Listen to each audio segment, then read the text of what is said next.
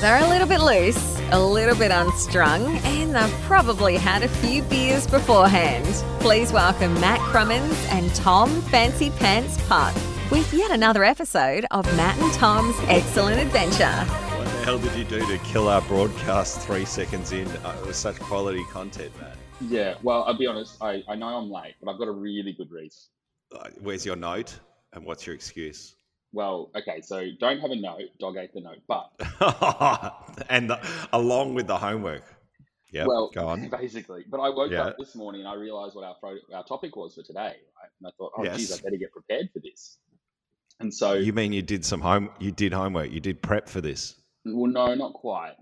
Because I realised that what I needed to do was go to the kitchen, make sure I've got snacks and coffee and everything, because... I get to sit here for the next 45 minutes and listen to you say, Matt, you were right. And you can describe to everybody about how Matt was correct all along. Why in the hell would I say that? Why, listen to you. I think I know where this is going. You are. You've kicked back the recliner. You've got your pina colada in hand, and you are just going to sit there with some sort of like a Cheshire type grin as I tell you about how good this latest iPhone is. Is that right? Basically. And so I've made myself baked eggs and a coffee just to make sure that I've got the sustenance to, really be engaged as a listener of your groveling. For the whole 45. Why would I be groveling to you? Oh, I'm not groveling. It's just like I feel like I've copped a bit of flack for using a phone in the past, and now it's like, Mister, I don't even bother with a camera. It just feels like listen to you. I don't know that I've ever said that. Not in public anyway. Not in any public forum. I need evidence for that. Look, and the new book is just going to be called Tom Putt's iPhone. It is. iPhone it is. By Tom It Putt. is so good. It's always great when you get a new toy, Matt. You've been gloating about your Sony products just the last week or so, but nonetheless, we'll get to this, won't we? Sorry. We'll get to this. We're so far in. We're so far not in. No, there's no way we could possibly launch into the topic straight away. I just wanted to make sure that you knew that I was prepared for a very long listening session. Yeah. Okay. So it seems like I'm going to be doing all the talking on this podcast. This is good. Well, I'm so strange. Rather than make a double shot of coffee in a larger mug, I'll make one shot in two separate glasses. Is that bad, or you've got two coffees rather than? I've got two coffees sitting right in front of me now, both of equal weight, and that tastes better to me than putting it two shots in one mug. Ooh, is that probably because the ratios are maybe not quite? So if you got those two coffees and now decanted them into like a bucket, you're saying that's different. I think it would, particularly if I'm drinking from a bucket. Yeah. Like a nice ceramic bucket. I don't know. There'd be a place in Fitzroy that'd serve you that. They'd be like bucket of latte or something. One of those tin buckets that you get when you order the beer and prawns up at Port Douglas or something, The $20 special where you get the two Coronas poking out the top, surrounded by the prawns. Well, speaking of Port Douglas, well, not really Port Douglas. La-di-da, off we go. No. I'm off to our holiday house in Port Douglas on the weekend. I was going to ask you about your trip, but if you're going to be a trip about that one. Well, I don't know that Darwin is quite Port Douglas, but I'm sure the people who live in Darwin are quite flattered or offended, one or the other. They're probably going, no, F you. We don't want to be anything like those snobs over in Port Douglas. But it was amazing. It was great to get away again. Oh, my God. Strange, but good in a sense that, why was it strange? I've got used to being at home for all this time. Like, I think 13 months without jumping on a plane would absolutely be the first time in probably almost 20 years that I've done that. Because with my workshops, I'm generally traveling all the time. There was a year in my workshops where the portrait studio, Ella and Friends, was just going gangbusters and I needed a break. So I think I ran one workshop in 1 year. But that was down to Tassie, so I did jump on a plane. That's even overseas, wow. That's a long way away. You got to take your passport and everything. And so it would have been a long time. And, of course, COVID. So what happened? I mean, the car park's not even 10% full. Oh, I drove past it the other day. It was eerie. I was dropping mum at the airport. It's weird, isn't it? And I was exactly the same thing. I was driving past the long term, and I'm like, There's a few cars there, but it would look more like an average quality car wash than like an airport car park. It was crazy. This is it. And then the whole Virgin Lounge. I do try and fly Virgin. I like their service. That had completely moved. They've closed the big one in Melbourne Terminal and they've made a smaller one upstairs. God knows what reason. Well, it makes it easy to social distance in such a tiny space, you know. Yeah, this is it. I don't understand that logic, but I'm sure there is some logic behind it. You sat down at the table and you scanned the barcode and you ordered through the app, and then they brought the coffee over to you. None of this self-serve rubbish. And then on the plane, obviously, it's well social distance, as you can imagine. Not everyone's crammed in on top of each other, and you wear a mask the whole time. So. Tell you the best thing about flying was not only catching up with my wonderful participants and seeing a part of Australia I hadn't seen before, but I bought myself, and I don't understand why I haven't done this earlier. You know, with all the flying I've done, like sometimes I've flown. One year I flew to Sweden and back in January, and then I flew to Russia and back in February, and then I flew to Namibia and back in March. So how many hours is that? I hate to think, 70, 80 hours without noise-cancelling headphones. Well, that's just a poor decision, isn't it, really? Oh, that's just the stupidest decision you've ever heard in your life. So I've never been one for these over the ear, you look like a tosser type headphones, but something clicked inside my head last week before I left, and I raced off to JB and I bought the Sony. I said to my son, what should I buy? Because he's right into his Beats. I thought I'll buy some Beats. They seem a bit overpriced, but I'll buy them. Massively overpriced. I've got it on right now. Right. They came free with my laptop, admittedly. But, okay. I will. Well, I didn't, because I said to my son, what should I get? He's 14, tech head. Mm-hmm. I don't know, Dad, do some research. That's what I did. So I did, and on techradar.com, it was like one of the top SEO listings.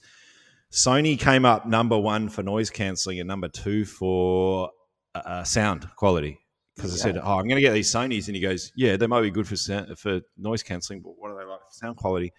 So I went into JB and I chatted with the guys there, and they were $395. They had a $50 off special. So I'm like, it's still quite a significant investment, but here we go.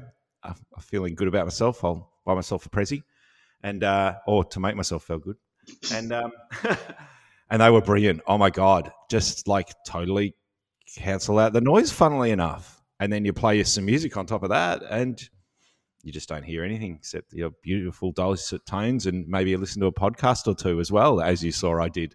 Yeah. Well, were they good enough that, like, when you got up to your final destination, that your students came back and sort of said, like, well, we were talking to Tom the whole time, but he just never responded? Or did you wear them? You're supposed to take them off. You're supposed to take. I didn't think about that. I didn't think that you should take them off once you leave the plane. No, you know what? I almost felt a bigger toss up wearing them through the terminal, because I got so used to them. I'm like, this is great. I'm just going to block out everyone and ignore everyone and just be in my own little space. You know, when you see people walking to the plane or from the plane, and they've still got the neck roll around their necks. Oh, I hate that. Yeah, that is so bad. It is. I'm sorry. I can't. It's like, how tired are you? You just in case you fall over and need to fall asleep instantly without the need. You can't pull up.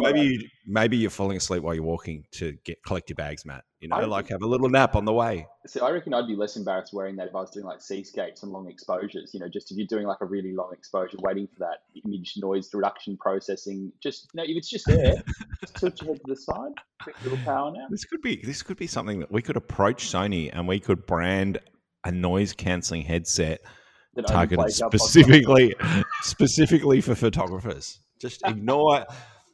Annoyed with the other photographers who come out and photograph with you, buy these special noise cancelling headphones. It just and they've got built-in episodes of our podcast that just play on repeat.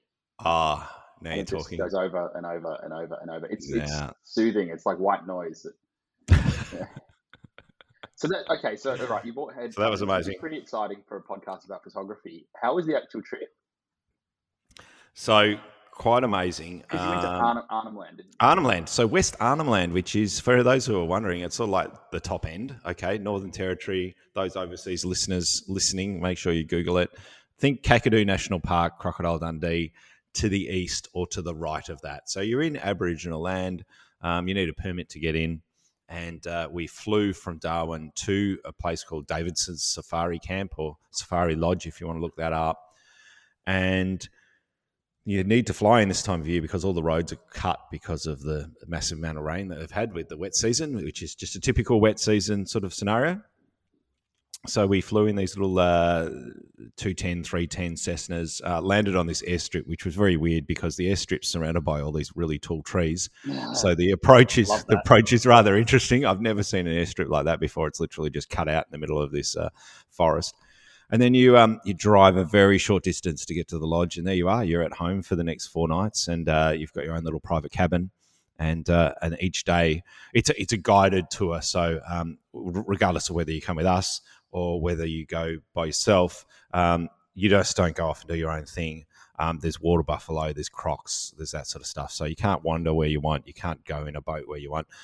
You go with the expert guides who are out there, and they take you to some beautiful rock art and the billabongs, and take you on these gorgeous walks. And you're out there by yourself. You know, we were there just with another group of guys who were doing a fishing trip. There were 4 of them, there were 4 of us. And so 8 people in this camp to ourselves meant that we really felt like we had it all to ourselves, which was great.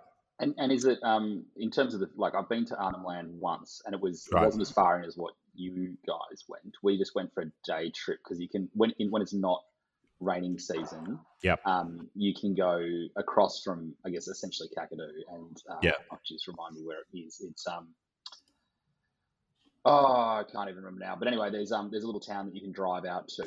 Well, you went on Pelly, I think it's called, and you went across Cray Hills Crossing to get there, which is what currently closed because it was at 3 meters. I think it's dropped down to 2 meters of water going across that. So and even in the dry season, you're driving through. It's only half a meter or something, but when you're surrounded by crocs, it does feel like I can't see the road and I'm driving on a ledge.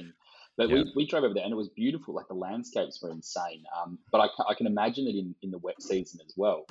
I mean, you get bird life and stuff too. It's not so much a wildlife tour, this one, and I'm glad that we didn't sort of advertise it as such, because you need to go later in the year. Like, ideally, if you want to shoot wildlife, photograph wildlife, you'd go like September, October. You'd go in that build up where there's perhaps clouds, but then there's no rain. So it gets hot and steamy, but by that stage, all the water's sort of dried up and concentrated into specific water holes, and then all the wildlife congregates in those water holes.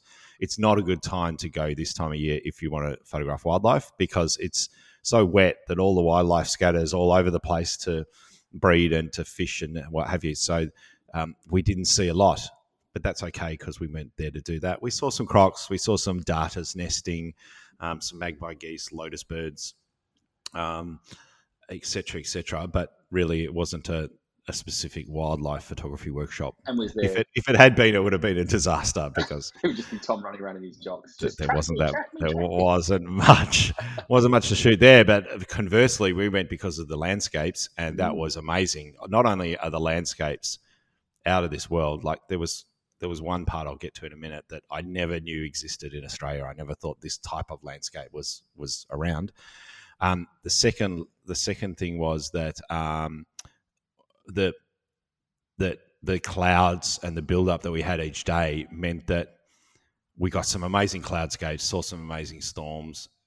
Could almost photograph all day, because often in the morning the sun will be out, but by midday the build up's occurred and you'll get an afternoon storm and downpour at like 1 or 2 in the afternoon.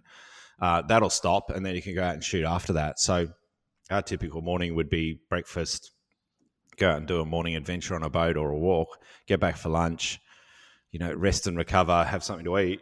Afternoon storm, downpour, have a bit of a snooze in your room if you wanted, or download some pictures, and then, right, let's head out mid-arvo and go out for a sunset shoot for, 2, 3, 4 hours. So it worked out perfectly. If you go in the dry, sure, you don't have that heat, and the heat wasn't so bad so long as the sun wasn't out for hours and hours and hours. If the sun's out for hours and hours and hours, it just bakes, because there's all this moisture in the ground that gets evaporated and turns into this hothouse, this sauna. There's no wind that time of year, so it's dead still. So that's why it gets so hot and humid.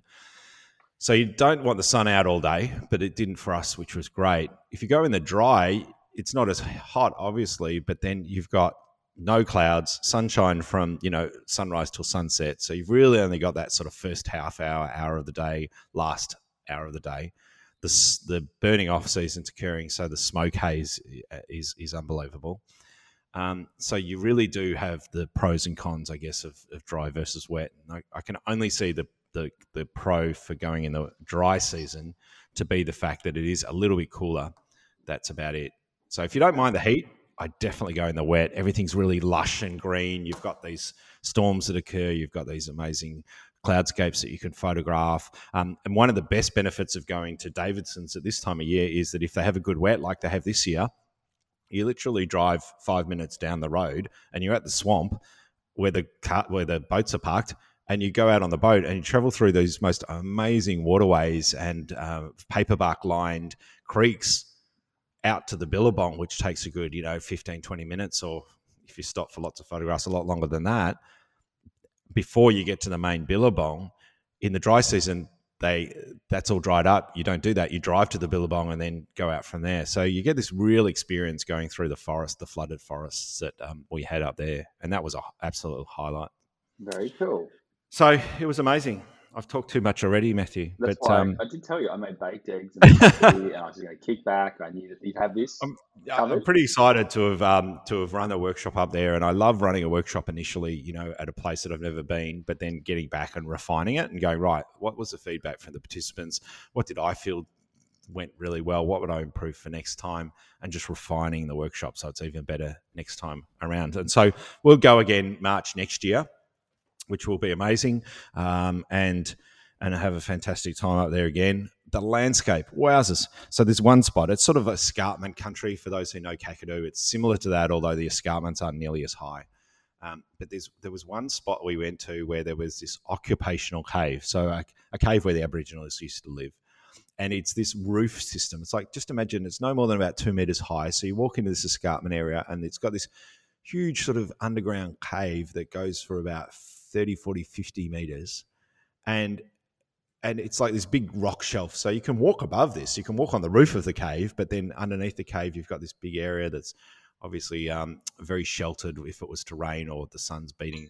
And there were various holes that sort of came through the cave. So you've got these almost like skylights, which was interesting. And we walked through that to the other side, and the guide took us through to this spot. And if you're interested in seeing this footage, I shot a lot of video.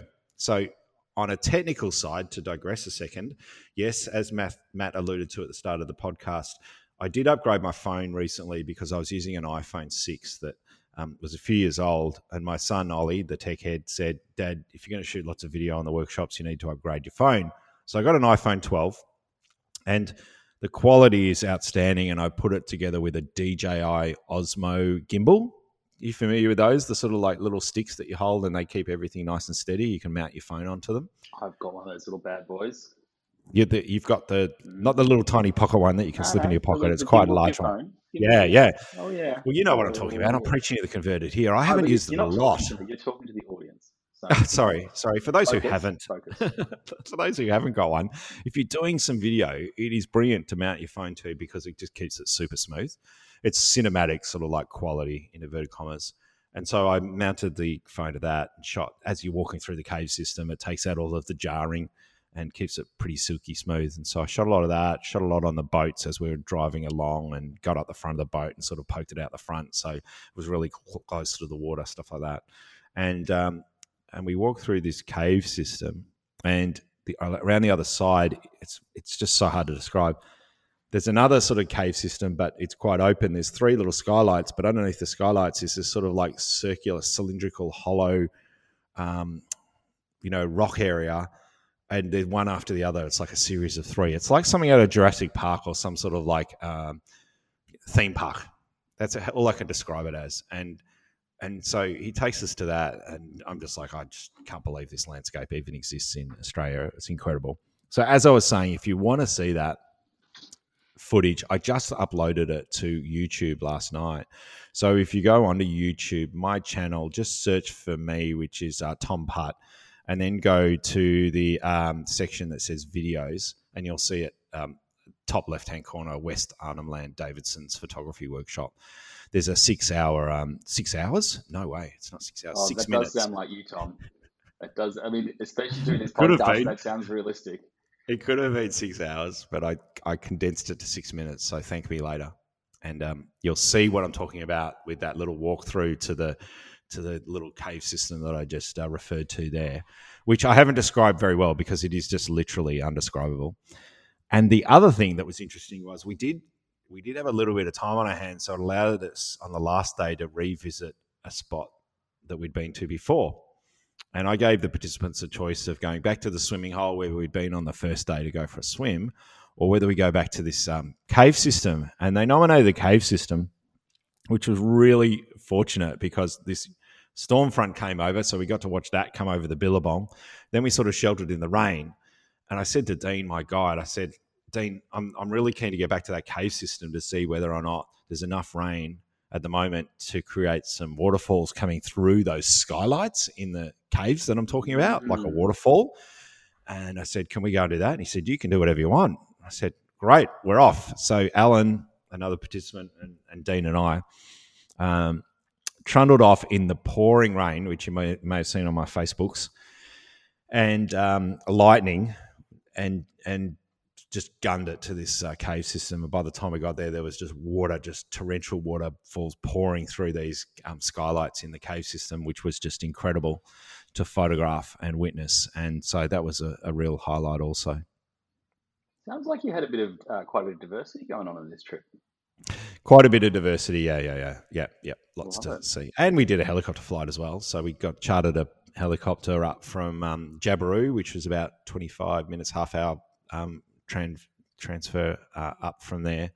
They landed at the airstrip and then took us on a bit of a spin just around the local billabongs, etc., and got some really interesting aerials. One of which I was so excited by that I flicked it across to a few friends. I don't think I flicked it across to you, Matt. So that's understandable. That says something, but yeah. And I said, "What do you think?" And they're like, OMG. And so I've entered it into a couple of comps already that, you get back to civilization. One of the advantages of being out of Davidson's was that we didn't have internet for 4 days, which was fabulous, really. I know that sounds hard to believe for me. How did I cope? But it was quite refreshing. It's like a budgie, they don't have their natural environment and other friends. That's okay. You just put a mirror in front of them and they just peck at it and pretend they've got friends. You're so mean to me. You would have downloaded screenshot a bunch of websites and social media things. This is it. Just to be able to. Yeah. Well, yeah, that was the first thing I said when I got back was like, who missed me? So you just lying there in bed at night, changing his ringtone just so you can hear the notification sounds. Oh, yes. A little bit of Pavlov's dog. Now, Matthew, I have kindly, you'll thank me later, sent you 2 pictures, the aerial that I've entered into some comps, and then the second one is that cave system I was telling you about. And so I can't even remember what I was saying, but it was good fun. There you go. Oh, that's very cool. You've thrown me off my... I wouldn't drink that water, but the cave system... So the second time round when that was flooding, which was that photograph, there's a waterfall in the background there flooding into the pool in the background. Oh. And we went for a swim in both those little pools. They're only quite shallow, but we just had to. I get yourself check the stuff after that. Getting checked. I've been checked over enough. I had a COVID test before we left for the workshop just to ensure that we're all clean and good. And I'm all good. Yeah, all good. So onwards and upwards, back in the saddle again. Thank goodness. And WA has now opened the borders as I predicted. If you go back in these podcasts, I'm sure at some stage I said that after the election that Mark McGowan would open the borders to Victoria, which he has without quarantine, which is fabulous. So we head off to Karijini for our long-awaited workshop next month, where some people have been waiting over 12 months to go because it was cancelled at the last minute last year. So that'll be exciting to get out again. Yeah. Geez, that's much more exciting than my life. I think I was going to say, what have you been up to? Come on. And I'll just sit here and not really do anything. No, I've been working on like they're good projects, but they're just not very exciting to talk about. It's kind of Right. like I'd really be boring the pants off you if I was to talk through what I'm working on at the moment. Well, come on, I've just bored the pants off everybody else for the last 20 minutes. No, So they it's had imagination your and turn. stuff. Well, Right. so whilst Australia and you're flapping around the country, just enjoying yourself. Flapping around the country, just living the luscious lifestyle that I'm used to. Exactly, buying new headphones and iPhones and anything phones. Next you'll be buying a gramophone. I'm just trying to catch up to you, Matt. You've probably had all this shit for like the last 5-10 years. Well, I mean, that's when it came out, but no. I'm actually back in the world of Zoom and back in the world of online, which is horribly depressing. Oh God! Because God! Right? Yes. Yeah, no. don't get me wrong. There's some things that go really well via Zoom, and I'm definitely not ragging on it. We've had a few workshops recently that have gone really well, some Speedlight stuff. But I'm working on a project for other parts of the world that don't have freedom yet, which is really odd. So I'm producing a training series for the Indonesian government on training. There's two sort of parts. There's one part which is training people in the general public to become photography tour guides. So a bit about photography, but also what's needed from a tour guide perspective. Right. And that's being delivered all online through a government program. And then I'm also working on one that is targeted at businesses who are in the tourism sector in the more remote islands of Indonesia, and teaching them photography and how to do their own marketing, because at the moment there's no influencers in the country to do it. So really, there's no native influencers in Indonesia doing their own stuff. It's not that there's none. There's some really amazing photographers, but it's from what's been described to me, it's a very different style of photography in Indonesia compared to what you would get from sort of a more Western influencer. And so they're concerned that when travel can start up again, that a lot of these, and don't get me wrong, in the main cities and the main islands, and I'm certainly not being judgmental of people's photography here. There are certainly amazing photographers over there, but they don't generally reside in the more remote locations, which are the ones that really need tourism. And so you don't have those people being able to travel internally at the moment to go and take shots, but also they tend to be a little bit more like, if you imagine like enthusiast photographers at home. There's a difference between being a really good photographer and being an influencer style photographer. I got it. And so they take great shots, but maybe they're not the sort of shots you'd use for marketing. Right. So I'm working with 50 businesses in the remote islands to train them on their photography, to try and upskill them so when travel resumes, they have a fighting chance of staying alive. Wow. So it's actually sounds fun when you say it like that, but it's a lot of sitting in front of a computer using mind maps to try and work out how do you translate, not translate like in the literal sense of language, but how do you translate these ideas to a very different mentality and way of thinking in video without, with a language barrier thrown in there as well. So you're delivering these live or recorded? It's a combination. So it's terrifying. No, it'll be good fun, and there's some competition stuff around it and things like that as well. So it's a pretty cool project. But I'm meant to be in the Flinders Ranges as we speak, with the caravan, getting what out. Happened there? What happened there? Well, you got this gig. Project came in, and it was like the deadline was just I couldn't meet it with our trip. So, are you still going to be able to get away? Probably not. No, I'm literally glued to my computer every day. So we'll go away for a couple of nights. How's the wife feel about this? What's she saying? Are you in the doghouse again? Well, it's a bit of a stressful time. We are house hunting as well at the moment. So yes, we have been, that sort of taken up all our spare time. So it is a pretty boring little life that I'm leading. And I feel like my workshop group probably thinks that I've like died or something, because I've just gone completely AWOL. What's happened to Matt's mob? Are they not meeting on a Sunday night, or what's going on? Come on, tell me you are. Tell me. Matt's mob at the moment is, it's got its own little community and stuff, but certainly my voice hasn't been very loud in it. Do I need to come in and inject some life into the? Well, that's actually, they specifically asked me if I was going to get guest presenters in that they said there you go. There's the door opening right now for me to take over and bring them all over to Tom's tribe. It was quite the opposite, actually. They said, don't get Tom on.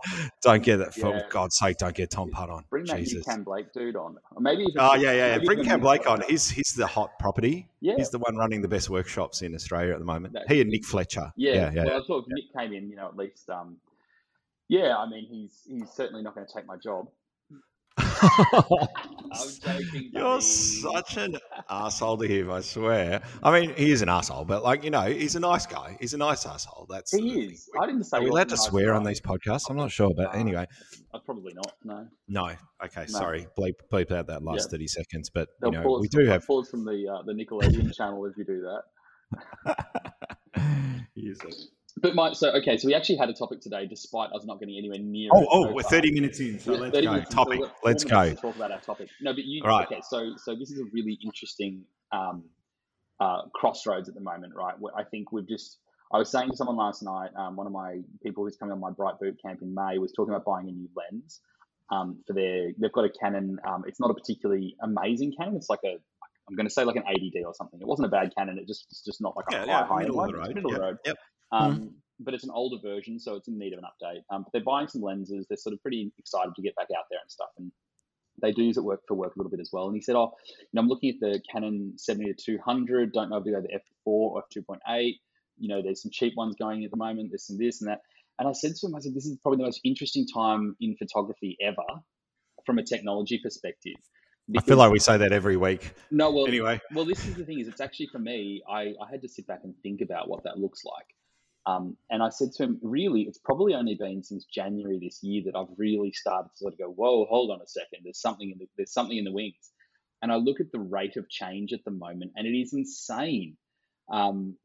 With your technology, like Canon's bringing out their EOS R5 is just stupid. The Sony A1 is ridiculous. Nikon's just announced the fact that they're working on a new high-end mirrorless machine, which looks really amazing on the specs. Although we don't really know anything just yet, you have to assume it's going to be in that range because. So what's that going to be, like a Z8 or something? It's a Z9, which is odd. Z9, forget the 8. Somebody in the lab could not count, and all of a sudden we forgot that we were up to 8. But anyway, 9 will work. So I don't know what's going on there, but that's in production and apparently going to be ready by mid-year, which seems odd given that it'll probably miss the Olympics then. They'll have it there for the photographers to use. It'll be a pre-release. It'll be only exclusive to them, and that's how they'll launch it.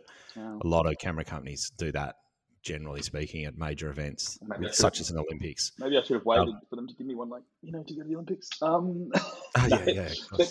you were talking about taking an iPhone at the same time, whilst we're talking about all these ridiculously high-end cameras that are stupid capable.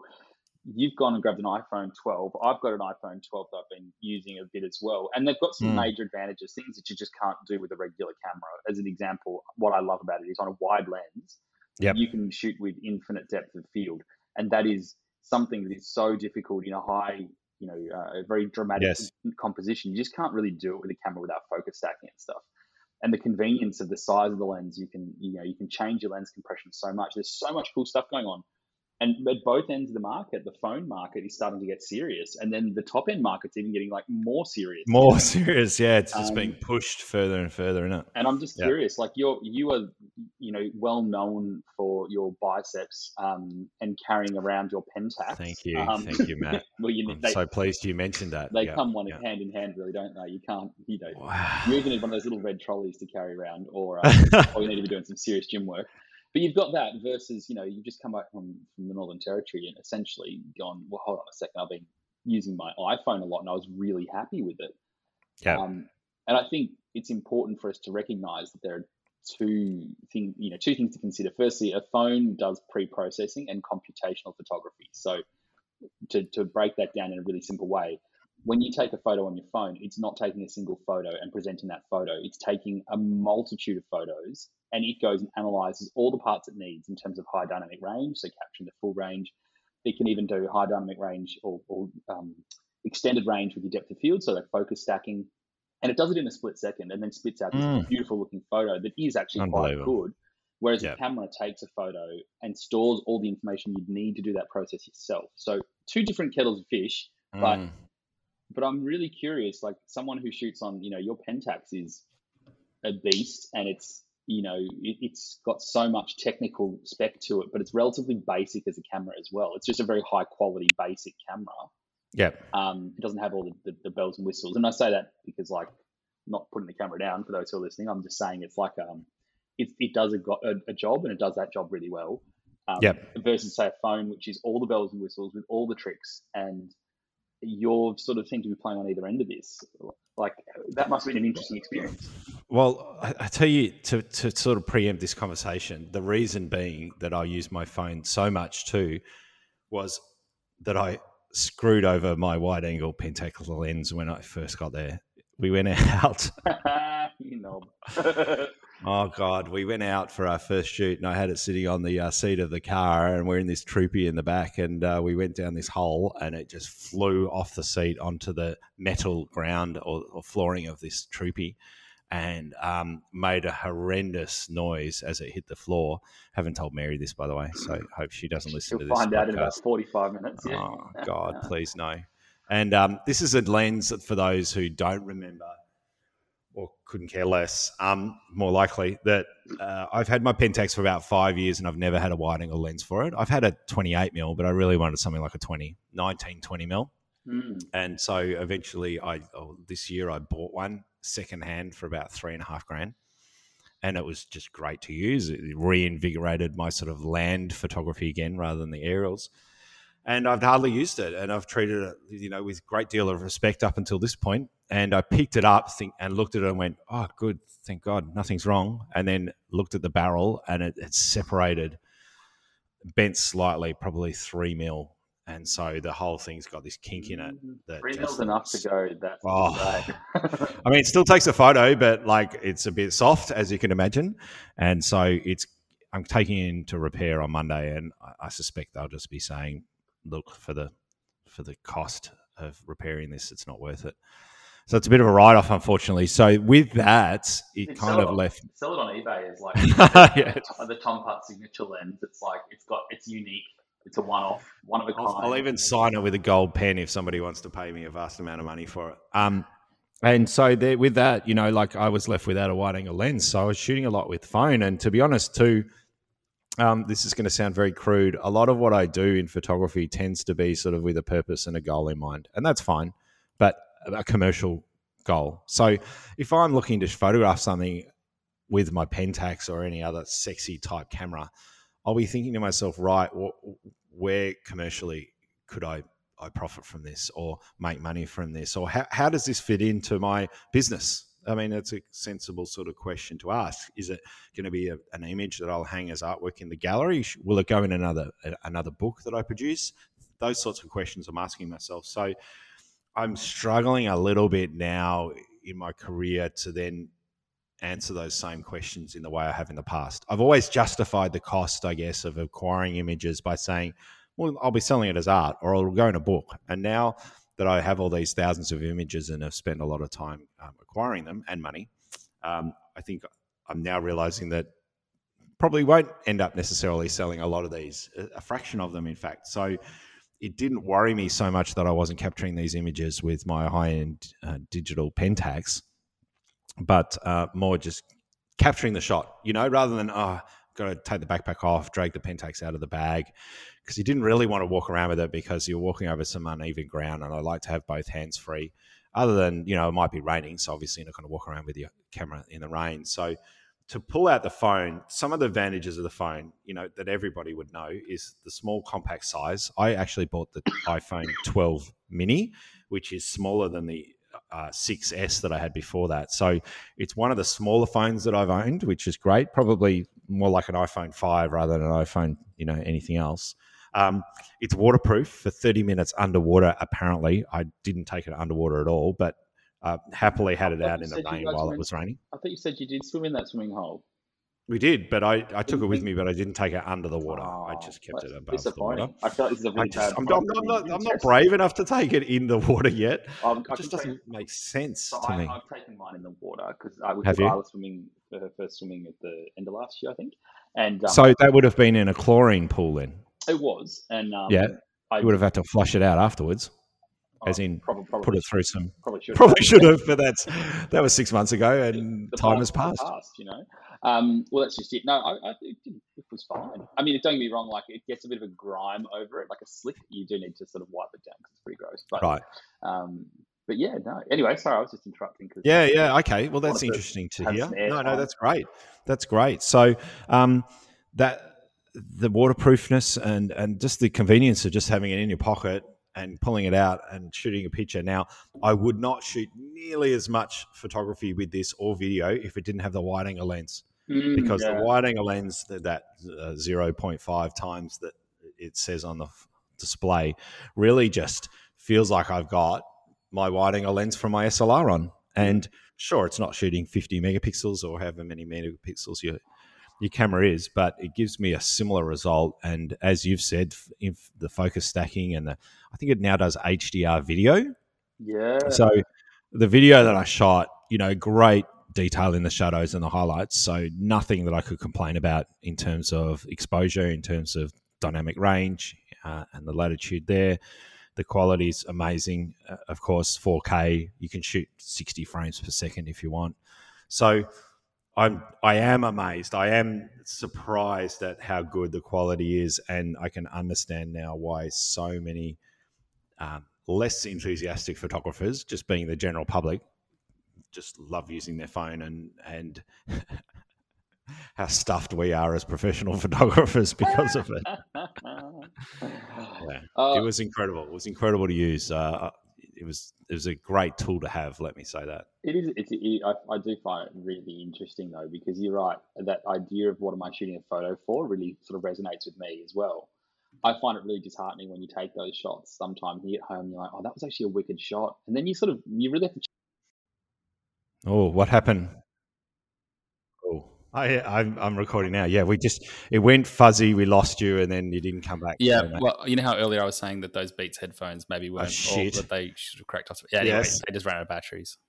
Oh, hold on. Now, one thing I didn't say about my headphones, the Sony ones, 30 hours you get. Yeah, with a full charge. You tell me how often you remember to charge them after, because they have such a long battery life. You don't get in the habit of charging them, and then you're like, "Oh no!" You see, Matt, they're new to me now, and so I'm treating them like a baby, and I actually put them on charge before I fly anywhere, even if I think I've only used an hour's worth. Anyway, you go on. You said something along the lines of, we're talking about iPhones. So you were listening hard then. I was right on top of it. You're like, I get no idea what he's talking all about. Over it. No, but I think I was saying something like along the lines of you can't discount that idea that what's your shot for. And I've hit this this question recently with, I bought my new camera and my Sony A1 arrived last week, which is pretty freaking cool. So much to love about it, and I think especially things like autofocus speeds and stuff like that. Love it. It shoots 30 frames per second at 50 megapixels. I heard. Now, to give you an idea, the shots are about 120 megabytes each, and then it can shoot 30 of them a second. So that's 3.6 gigabytes of photos a second. And that's ridiculous for a start. You want to have some big memory cards in your camera. Yeah, and a little bit of, I guess, what's the word? Self-control over your shutter button. Yes. But there are some situations where that's absolutely relevant and applicable. I can imagine some wildlife shots where that's going to be super handy in sports and stuff. But there was a lot of people kind of complaining about some of the things in there as well. They were talking about things like, what was it? It was it wasn't dynamic range, but it's one of the compression formats for the video in the camera. It's really good, but they were sort of saying like, oh, it doesn't quite have the same as the whatever other pro models out there or something. Right. And some bloke I was watching on YouTube made a really good point. He's like, if you're a videographer who really needs, to do the finest of color grading and things like that, then that's really probably an important sell point. It's probably not your camera. He said, but even as a professional filmmaker, he said, I just couldn't give two shits about that, because if you get the set right, you get the lighting right, you get the things right, and it's still very flexible. He said most people are going to watch this on YouTube, and YouTube will crush this video beyond like so far beyond the quality level that you're recording anyway. And the same thing, great point. If you're shooting for Facebook as an example, your photos at the moment are like 1920 by 1080, which is the same as an HD TV screen. Right. You think about a 50 megapixel camera, you're getting 8,000 something pixels by 6,000 something pixels. And so all of a sudden you go, well, you've just lost 3/4 of the sharpness of your photo to simply scaling it down, let alone the compression that goes with that. So I think it's really important to be aware of what it is that you want to achieve with your photos. A lot of people I speak to these days, they don't have any interest in printing. And then my first question would be, well, why do you need a high-res camera? And if it's for cropping, you're probably better off buying the low-res camera and a better lens. You know, there's so many factors like that. And yeah, it really does. It makes you go, you know, phones as an example, they're very legitimate as long as you understand where their downfalls are, much like cameras are really legitimate, but they also have downfalls, and you need to understand those. Of course. Yeah. Yep. That's my bit. Yeah, look, it is. It's like a great point regarding the quality because, you know, we all get caught up on having the best quality so what are you going to use it for? Well, I'm just going to upload them to YouTube or Facebook, etc. It's like, well, that's going to get crunched to death by the time you upload it anyway. So is there really any point? But of course, you want to record in the best quality, but we do get hung up a little bit on that, I'm sure. And I think Case in Point came up where we were away and we were talking about that as well. So it's a good point to end the podcast for today because we have rabbited on for about 45 minutes or so. So thank you for indulging me and allowing me to chat further about our first workshop for the year, which was very exciting. Well, thank you for giving me time to eat my eggs and your eggs and me to eat my humble pie. And so yes, you were right, Matt. And so I'm hoping that throughout the year we'll be able to come back to you with more trip reports from workshops near and far and hear about your adventures to the Flinders Ranges and other places as well as we get out and explore again, which is very refreshing. Very exciting. Yeah. All right. Thanks, Matty. Great to catch up with you again. Thanks, everybody, for listening, and we'll catch you next time on Matt and Tom's excellent podcast. Bye. Cheers, guys. Bye.